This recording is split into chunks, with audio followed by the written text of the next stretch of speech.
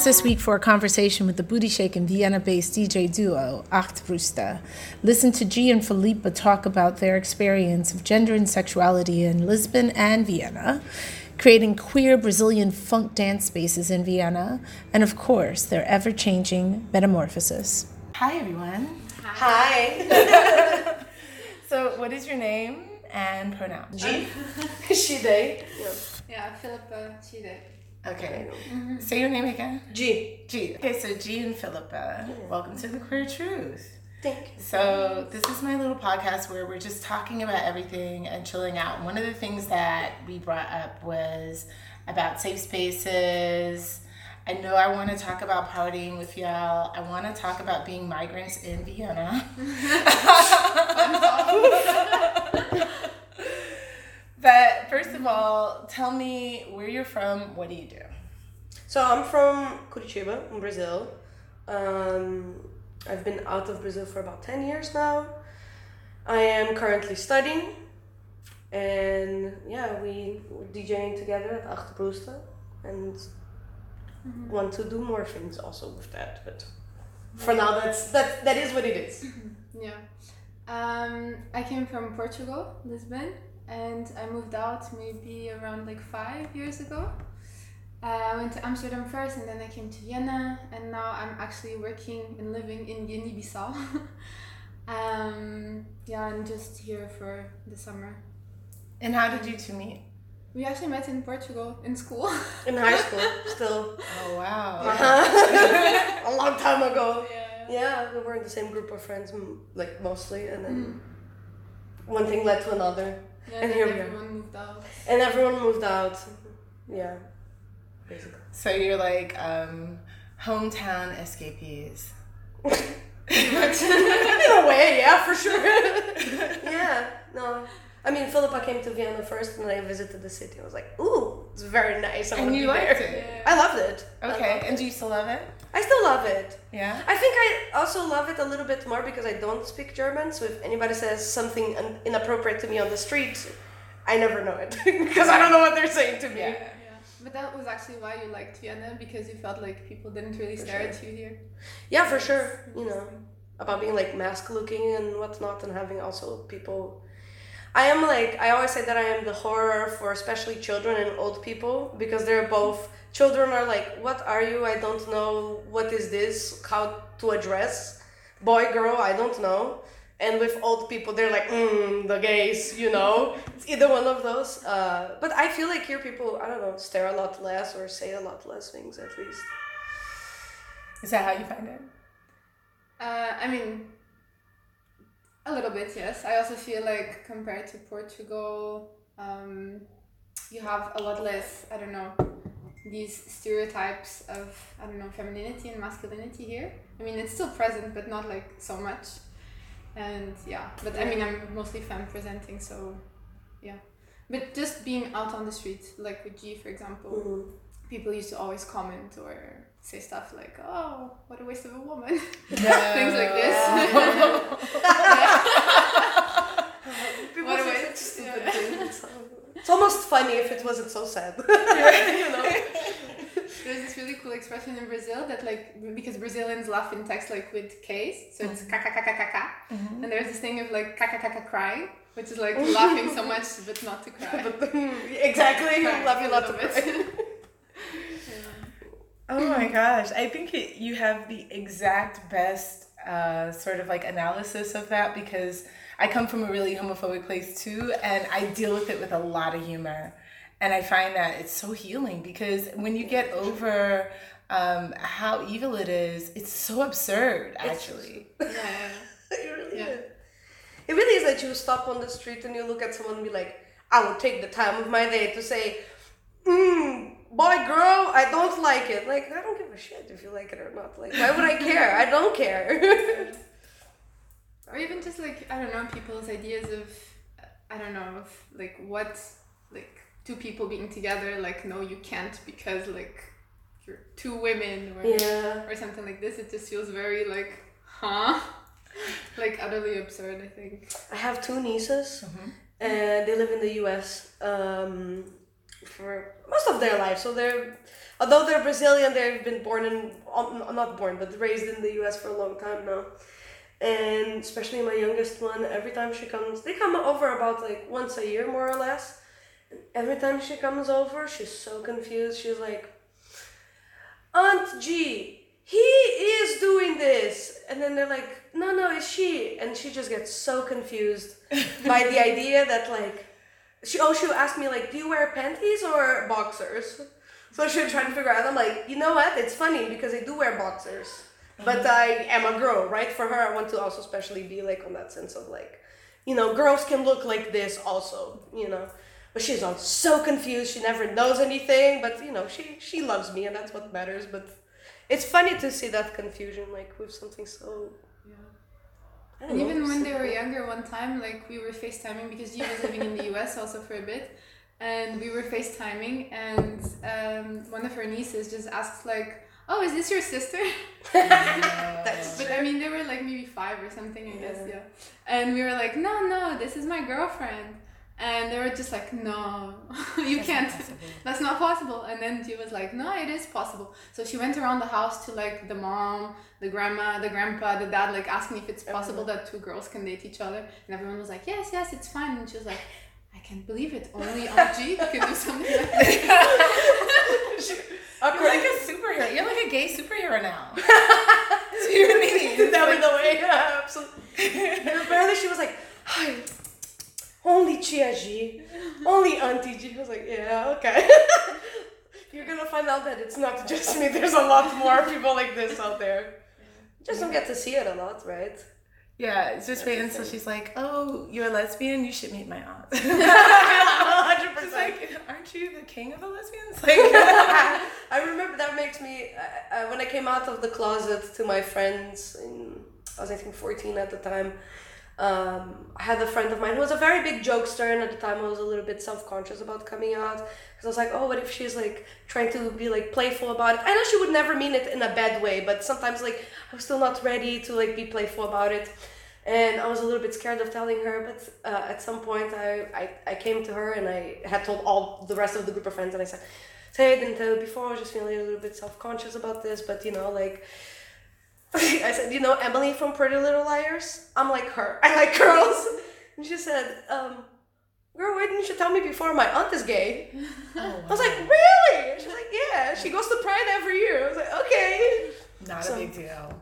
No. So you were like hyping it up in your head? For sure. I had been hyping it up for 2 years in my head. Like, do you think it's like even important to come out?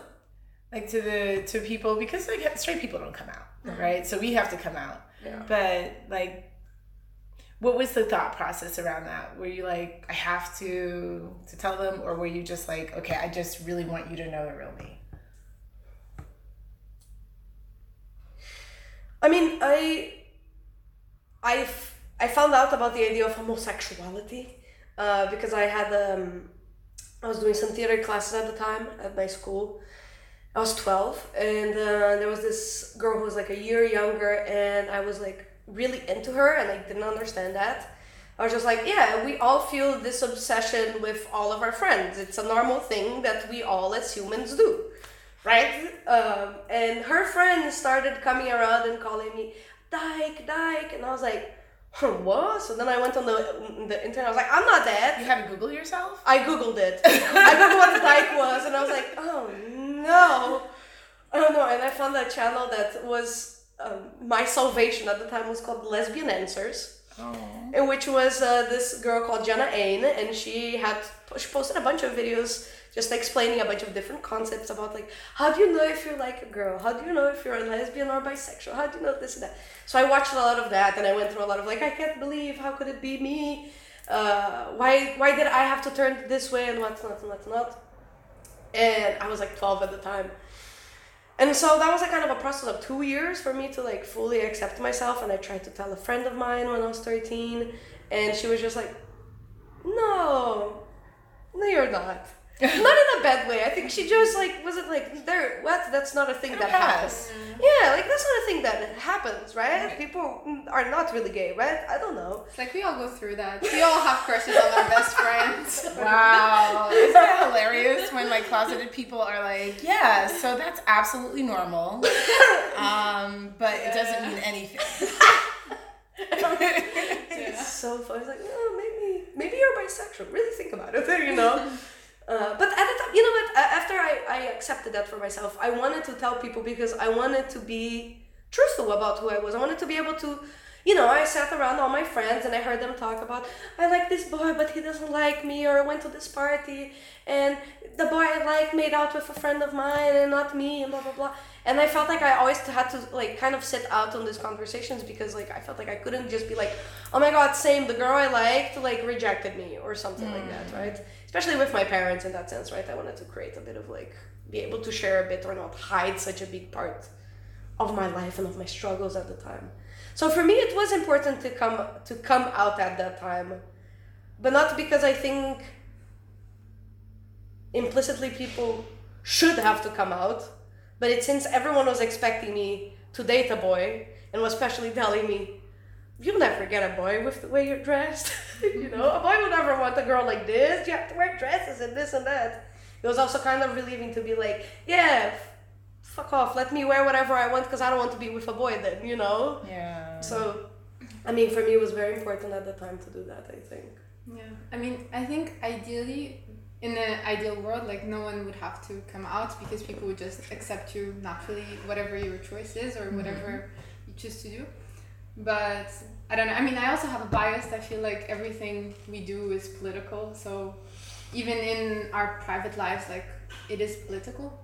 And I feel like because I'm bi and I came out, so my parents were never like super involved in my life. So they also never knew anything about my dating life. But I came out to them maybe a year or two after I was dating G. And yeah, it was also about that expectation, to break the expectation that like, no, I will marry a boy and have kids with a boy and blah, blah, blah. But I feel, at least, I don't know, on my own journey, I think right at the beginning when I understood like I wasn't straight, it also came a lot of this thing that like, no, but I'm still me. I'm still, like, this changes nothing about me. So like, I don't have to say it to everyone and I don't have to like scream about this to everyone. So I can just act natural and be myself and whatnot. But I feel like that was also a lot of internalized homophobia, because if I don't do anything, I mean, nobody will ever also point fingers at me or do anything at me. And I mean, there's already the fact that like I'm femme presenting, so like nobody would ever look at me and think gay. Maybe more now, but definitely not back then. And I think when you actually own up to your gayness or your queerness, then yeah, and you fully accept it. I mean, you don't have to like parade it, but I think coming out and making a statement or saying like I exist and I'm valid and this is a reality is important, I think. For sure. I for sure was a token gay in my school. Both there and at the school in Portugal when we met. Yeah. It was me and this other boy who were the only like. But you were like the stereotypes of the gay. Yeah, for sure. But I also had a terrible reputation because I was sleeping in class a lot also. So then, yeah. Like, we have to forgive her, she's gay. It's so exhausting. Oh my god. It's too exhausting being this fabulous. Exactly. Okay, tell me about Acht, Brüste. What is it? You go, because you created the whole... So, Acht, Brüste started with a very...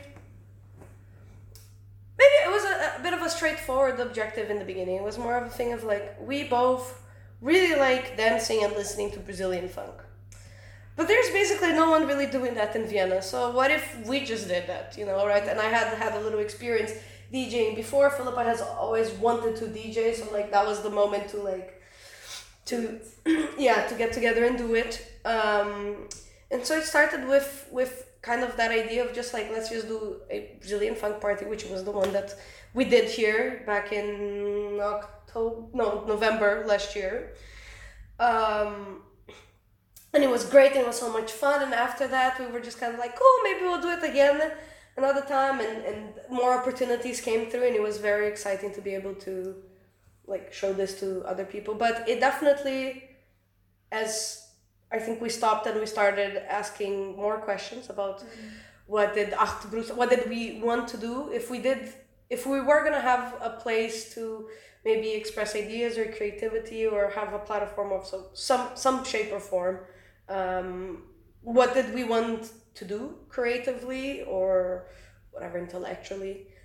So it's definitely, and for me, I remember we talked about this, that for both of us, it was very important that Acht Brüste was a space of metamorphosis, that like it was always forever changing and being what we needed it to be or what we wanted it to be at a time or at a space. Yeah. I mean, I think it also started very much from this place where, I mean, actually the name Acht Brüste started because we thought about like creating like a lesbian bar with like our flatmate at the time and her girlfriend. Mid-pandemic, yeah, I might add.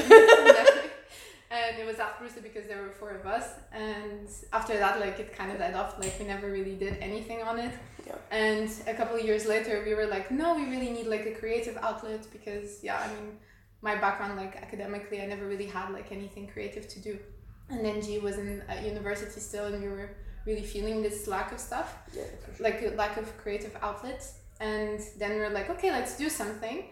But, like, we have to be careful about, like, what we're posting online because, like, it will stay there forever. So that's why we also emphasized so much, like, this metamorphosis aspect because, like, we're always changing and sometimes, like, we might do something or say something that, like, then we don't identify with, like, later on or whatnot. And, yeah. And it just became this more, like, I don't know, personal project or personal, like, venting place where we could just, like, do... I don't know, the creative stuff that we wanted, and then, yeah, morphed into something totally different than we had, like, imagined. Yeah. For sure. And I don't know, it gave us a lot of opportunity to meet a lot of people also, which was very cool with it. Yeah. Especially since I don't think either of us was feeling so much at home in Vienna yet, or had that sense of community and whatnot. And it was very nice to be able to meet people along the way and share. Yeah. Something that we both really liked also with people, right? Which was... We were so surprised that people were actually into it and had such like a positive response, even though, I mean, like, we've barely been DJing for any time and still people were very like supportive and always had like people coming up to us in all of the parties afterwards saying like really nice stuff. Well, they're amazing parties. So my question is, like, you have all these people at this party and there's this massive space and you're busy. You're up there being a DJ, right? How do you manage that space, or like what do you want to see in that space? Loaded question. It is a loaded question because we talked about this concept of trying to create a safe space, creating an awareness team, thinking about like having some rules that are set up before folks enter the space. What inspired you to think about that? Number one, I think comes from not only maybe an empathetic aspect towards everyone, that like you want people, if you're going out to a party, to be able to have fun, right? Another aspect I think comes from personal experiences that we've both had in the past of terrible experiences at parties, right? Like for various different reasons, not just like sexual harassment, but also like violence or like even discrimination, mostly like with you, like just based on like your gender expression. One time when we were at the party, this is back in Portugal still, and I was wearing a hat, like a cap, right? Like, and it was backwards. And this group of dudes just passed by us and they just went like bah, on the head, like, and like flipped it off of my head. That was the least because they also locked you in a room at some point. Oh my god, that's true! At another party, that's so true. I think I forgot. It's just like unlocked a memory. I was like, oh my god, that's true. But that one I felt comfortable, at least in the sense that like I knew I was at the place that I was putting the party on, and it was like with a group of friends that I had, so I knew that if I needed people to come defend me, I had very intimidating. A lot of intimidating 2-meter tall people, that could come help me. Yeah. But I think so. Yeah, from a lot of I just want to create I don't think there's such thing as a guaranteed safe space, right? We can make a space the safest possible, the safer possible, and to have the tools needed to combat a situation in case a situation arises. I think also because we really emphasize this whole aspect of booty shaking because it's so central to funk, that's how you dance to it. And if you're really emphasizing it and want people to feel comfortable to fully dance how they want, or being able to just put themselves in a vulnerable position like that, then you need to also create a space that protects that vulnerability, not just exposes them to possible problems. Sure. But I think that's also what we are very much talking about, because it's definitely we can't be the awareness team, and we don't even have the skills to be an awareness team. So finding people to do this awareness and making sure that they are trained in some way to deal with these situations is also something that we're thinking about and talking about, because we don't also have financial means to just hire teams all the time, and how we can balance this. I think that's also one of the reasons that we wanted to slow down with Acht Brüste a little bit now, take a break, go back to the drawing board, and think back of these things that we've talked a lot about, of what's important for us, what is not only what's important, but what's the minimum things we need to put on an event if we're gonna play it somewhere, right? We want to have at least 5 people that can be around and be there to help in case there needs to be some type of help. Or I don't know, this is still an ongoing, I think, conversation about what's right and what's not right to do. Also, should you bar people from coming in? Should you not? Should you have people write up to you for the event before, so you know who's coming there, but then that makes things a bit more inaccessible in a way. Also, if you just stumble upon the event on the moment, or a friend of yours wants to take you or something. So thinking of that, what are the tools needed for creating the best experience we can create, right? Nothing's guaranteed, but we can at least do the best we can for something, right? I think a starting point is maybe thinking about what's helped you when you were in that position as a party goer feel safe. For sure. So for me, I think definitely being queer spaces has always been the safest places I felt. And I'm not saying that there isn't problems or there can't be situations that arise or what's not.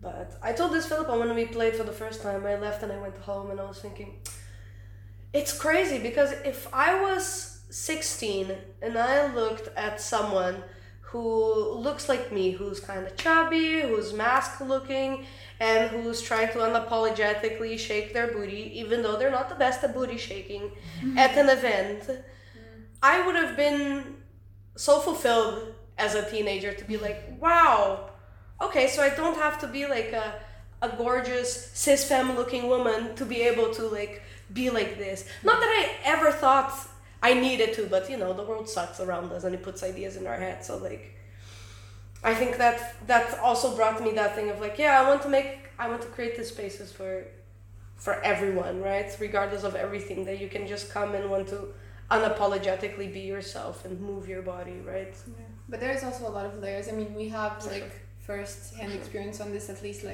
queer or sexual harassment part, but then there's other levels of discrimination that we don't go through, and parties are also for, I don't know, for sure, BIPOC people or deaf people, or I don't know, the list goes on and on. So how can we also make the event safe for these communities, for sure, or more inclusive for these communities? More inviting even. More inviting. Yeah, for sure. There's a whole this is where I get to the point that I said to you that I have a lot more questions than I have answers about anything, right? Yeah. I think asking the questions is really important. You For don't have sure. to like reinvent the wheel as well. Right? Sometimes I think it's even more, we get even more from just reflecting sometimes, and sometimes realizing that there isn't an easy answer is a lot more important than actually finding an answer for it, right? But a lot of the questions about like, where is our space in playing Brazilian funk, right? Like as two white people that come from like a middle class background, right? Or from their childhood and whatnot, like, is it our place? Should we be doing such a thing? Are we taking someone else's space? Are we not?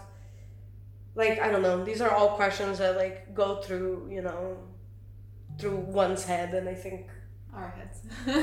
yes, one says in. How academic. I'm doing this because I'm listening to Judith Butler's Gender Trouble now on the audiobook, so now it's stuck on my head. The 1. One. Oh wow. Yeah. One is great. Like I love English for all this like non-gendered language that we have in for English. Sure. Yeah. For sure. Compared to Portuguese, it's super, like, I don't know, even tables have a gender, like. La pizza! And it's so bizarre that, like, a table is male in German, but is female in Portuguese. Oh, wow. Like, none of that makes sense. Wow. Like, I have some questions. Why? Yeah. I don't get it. Wow. So, you are creating a space that would have been uplifting for you as a young queer bee, apparently. And I think that's like so important. I think it like propels so much of us. How do you think that like your community or people in Vienna can support you in that?